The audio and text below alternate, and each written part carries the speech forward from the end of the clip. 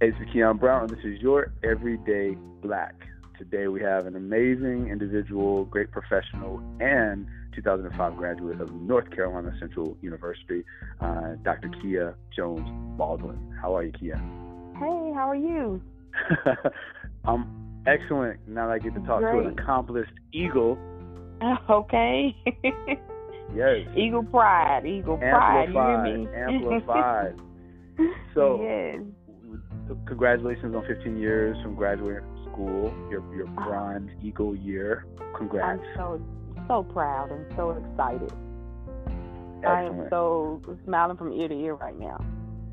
Yeah, so can you imagine, well, let's imagine for a moment, 15 years ago, you were on the sloping hills and verdigreens, North Carolina Central, figuring it out.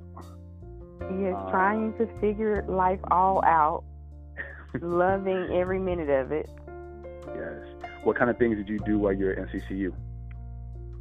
Oh my gosh, I was just so shy. I think that, if it wasn't for maybe my roommate and some of my other friends at the time, I probably still would have been in my shell. But they helped to make that campus life so cultural and so meaningful, and so I'm so grateful and appreciative of my experience at Central. I really am. What did you study? Well, I did family and consumer sciences, and I graduated with a bachelor's in psychology, which leads me to my profession today. So, it was, very instrumental. I really enjoyed the psychology department, and my overall experience is and was like no other. So I'm very grateful. And you're a clinical therapist? Is that what a psychologist, yes. a psychiatrist? Yes, I am. I am mental health and substance use with my specialization is trauma-informed care. So I work with severe and persistent mental illness, trauma-focused therapy, substance use, gambling, things like that. Yeah. How did you get into that? That's such a very specific, it sounds very specific field. How did you get into that? Well, actually, I really, really wanted to just be a child advocate. Even when I was at Central, I worked at a daycare. I worked at worked in child care. Even when I first started, my first job was a daycare center, and I thought that was something that I really wanted to do. And it wasn't until I became a foster mom where I really started to get into that trauma-informed care. I wanted to give my foster children like the best and safe environment and loving and caring, and I wanted to understand from their perspective of maybe what's going on, what are they really dealing with, and so that kind of propelled me into my specialization. Can you give some examples within your specialization, like what kind of conditions or what kind of things you experience with that? Yes, absolutely. So, trauma can be something as small as a 3-year-old being traumatized by a scary movie, to something more complex like sexual assault, or something that has open-ended, open and then an end date on your trauma, such as a fire. So we know that it was very traumatic, but we know that your house is not going to catch on fire every single day. You live through it. And then we have those complex traumas, such as, I can leave and go to school, but then I'm going to have to go back home to my abusive mother or abusive father. And so, that's like an ongoing trauma, some complexity, something that, is probably going to take a while for you to get out of. And so I've seen it all. I've seen it from the smallest traumas to the more complex traumas. And everybody has dealt with their own trauma, whether it was childhood trauma or, something as an adult, traumatized you. And now, trauma takes on its own life. From your trauma shapes you. Yeah. And so, I'm just hoping that people can heal from their traumas and live a happier, healthier life. And inside of that, and it's so amazing, such amazing work you're doing.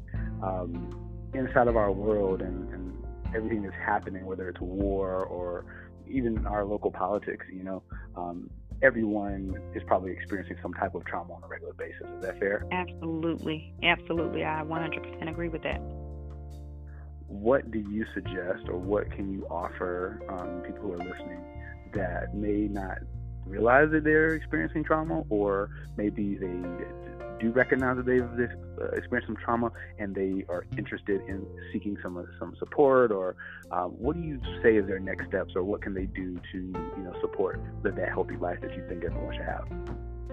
Yes, well, the first thing I always tell people is you have to be willing, because in order for you to change, you have to have the mindset too. So you have to recognize that, okay, something is not off. I mean, something is not right. Something is off, such as you're not going to, and this is more of a Christian, coming from a Christian perspective, but you shouldn't be in a state of going from valley to valley. You should be in a state of going from glory to glory.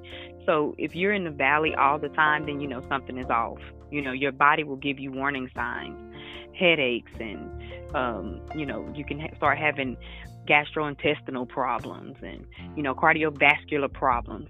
And all of these things are not always due to, eating unhealthy and all of that. And sometimes I've gotten calls from the hospital from doctors saying, I think that they've just had a panic attack, or I think that they've been traumatized. This is nothing medical. It's more mental. And I'm like, okay, wow. So now we have to work through that. So your body will give you warning signs, and sometimes you think it's a health problem, and it's not. It's a mental health problem. So, I want people to really understand, and especially in the Black community, that it should not be a taboo subject to talk about mental health.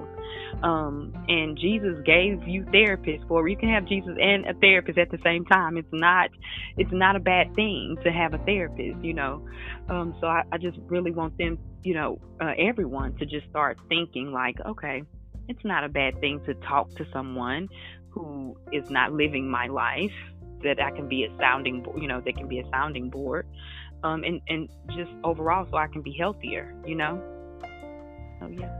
Excellent. I'm so grateful that we're talking about mental health and the possibility and the availability of support for people to have a sounding board and really get things off their chest and know that they're not alone, and that other people are experiencing similar things, and then there's people that can have ears to hear what you got going on. Absolutely. I agree. That is so true. So let's go back to North Carolina Central University, right? Yeah. And as we're doing that, where did you get your master's and then your clinical stuff and your doctoral? Yes, all of my. So I went to, of course, my undergrad is North Carolina Central, and then I did my master's, and it's like a co-op program at Grand Canyon University, and I did it online, but I did some of the clinical part of it at Duke. So I spent a little bit of time over there, and so all of it was like a joint program that kind of went straight on through. And then after you finish with all that, of course, you have to go on and get your licensure, and that stuff takes time. And so through the state of North Carolina, I'm a licensed counselor, and also a licensed or a certified life coach as well. Nice. Are you in private practice, or you're contracted with certain groups that send you people? I am both. I contract with an agency that I love. I've been with them for 6.5 years. And I also sometimes I contract with different doctors' offices in our community, which I think is great, because some of the insurances are now requiring people to or not requiring, but encouraging people to get their mental health checked out, know your mental health status and things like that. And so it's an incentive, almost like an incentive program, once you tell your primary care doctor that, hey, maybe I do need to talk to a therapist. So we've been able to collaborate with a lot of doctors' offices as well. So I've been contracting with them, and then I have a private practice with one of my with a person who I adore, and she also went to North Carolina Central as well, and then she also graduated from UNCG. So yeah, we are loving it. So back to NCCU, what is a memory? Let's get you back 15 years ago. That's, 15, about 15, 16, 17 years ago, right? Don't keep adding numbers. 15, 16, 17. What is one of your memories, your lasting memories of your time at NCCU? One of your lasting memories? Oh my gosh, I have so many, but to kind of narrow it down, it's a funny story, like really quick, is I was a vegetarian before I came to North Carolina Central. Wow. I did not eat meat at all. Yeah, never.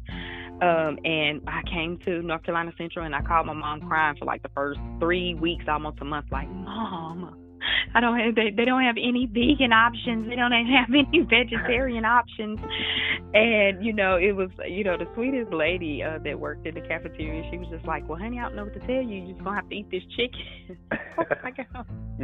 And so, I mean, I did. I as a result of me going to North Carolina Central, I became a meat eater, so which is not a bad thing, but so Chicken Wednesdays, like after I got through all of that, it became like one of my fondest memories. And of course 1040 break, and just the love and support that I got from like the psychology department, like Dr. Rob, and different things like that. It was just such an awesome experience. So I'll be like I said, forever grateful. We had one of my friends, Julius. He used to sing in the cafeteria and play the piano all the time, and like that was like such a fondest memory that I have. Like I'll never forget that. And Sunshine Anderson, at the time, she was so huge with that song she had out at the time, and they played it in the cafe. And I remember like we just went crazy every time they played it.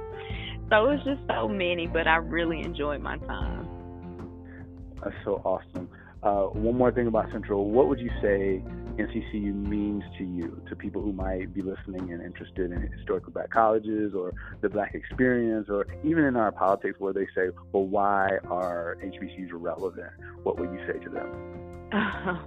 This is such an important conversation to have, because I have a blog that I do called Raising Cultures. It's on Facebook and Instagram, and the reason why it's called Raising Cultures is because I have 3 adopted children, one whom happens to be Caucasian and 2 that's biracial, and then I have a biological daughter who's African American, and my 2 daughters, they're getting ready to be seniors, and they are looking for colleges.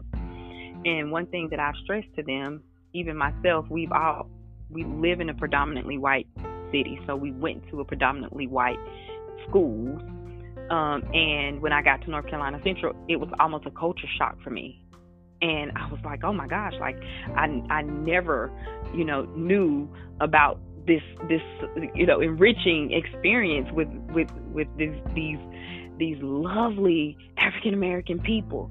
And it was so wonderful for me to see people that looked like me, that were professors and doctors, and it was just so encouraging to say, hey, I can do this. Like, look at these doctors, and look at these lawyers, and having the best law program, and all of these things that I was experiencing, the culture, the natural movement, and everything that is African American, not being exclusive, being very inclusive, but at the same time recognizing that it's important for representation to other children, or anybody that's looking to come to colleges, to say, hey, this education that you're getting is just as good, if not better, than a PWI. And we're not trying to compare. It's that awesome. The experience is like none other, but the education is awesome too. I wouldn't trade either, the education or the experience. Wow.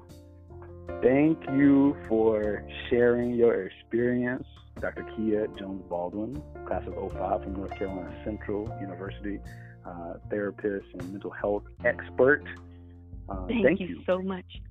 Yes, no, thank you so much. Thank you for taking me down memory lane. My bronze year, I'm so excited. Absolutely. Well, all the best. Looking forward to seeing you at homecoming, and make sure that you at least commit to $19.10 as many times as you can. I say $19.10 weekly, but try to get $19.10 as much as possible, or whatever you can, to our institutional advancement office. We're wanting to really support with our endowment and helping our institution. So make sure that you give. I will. Thank you so much again.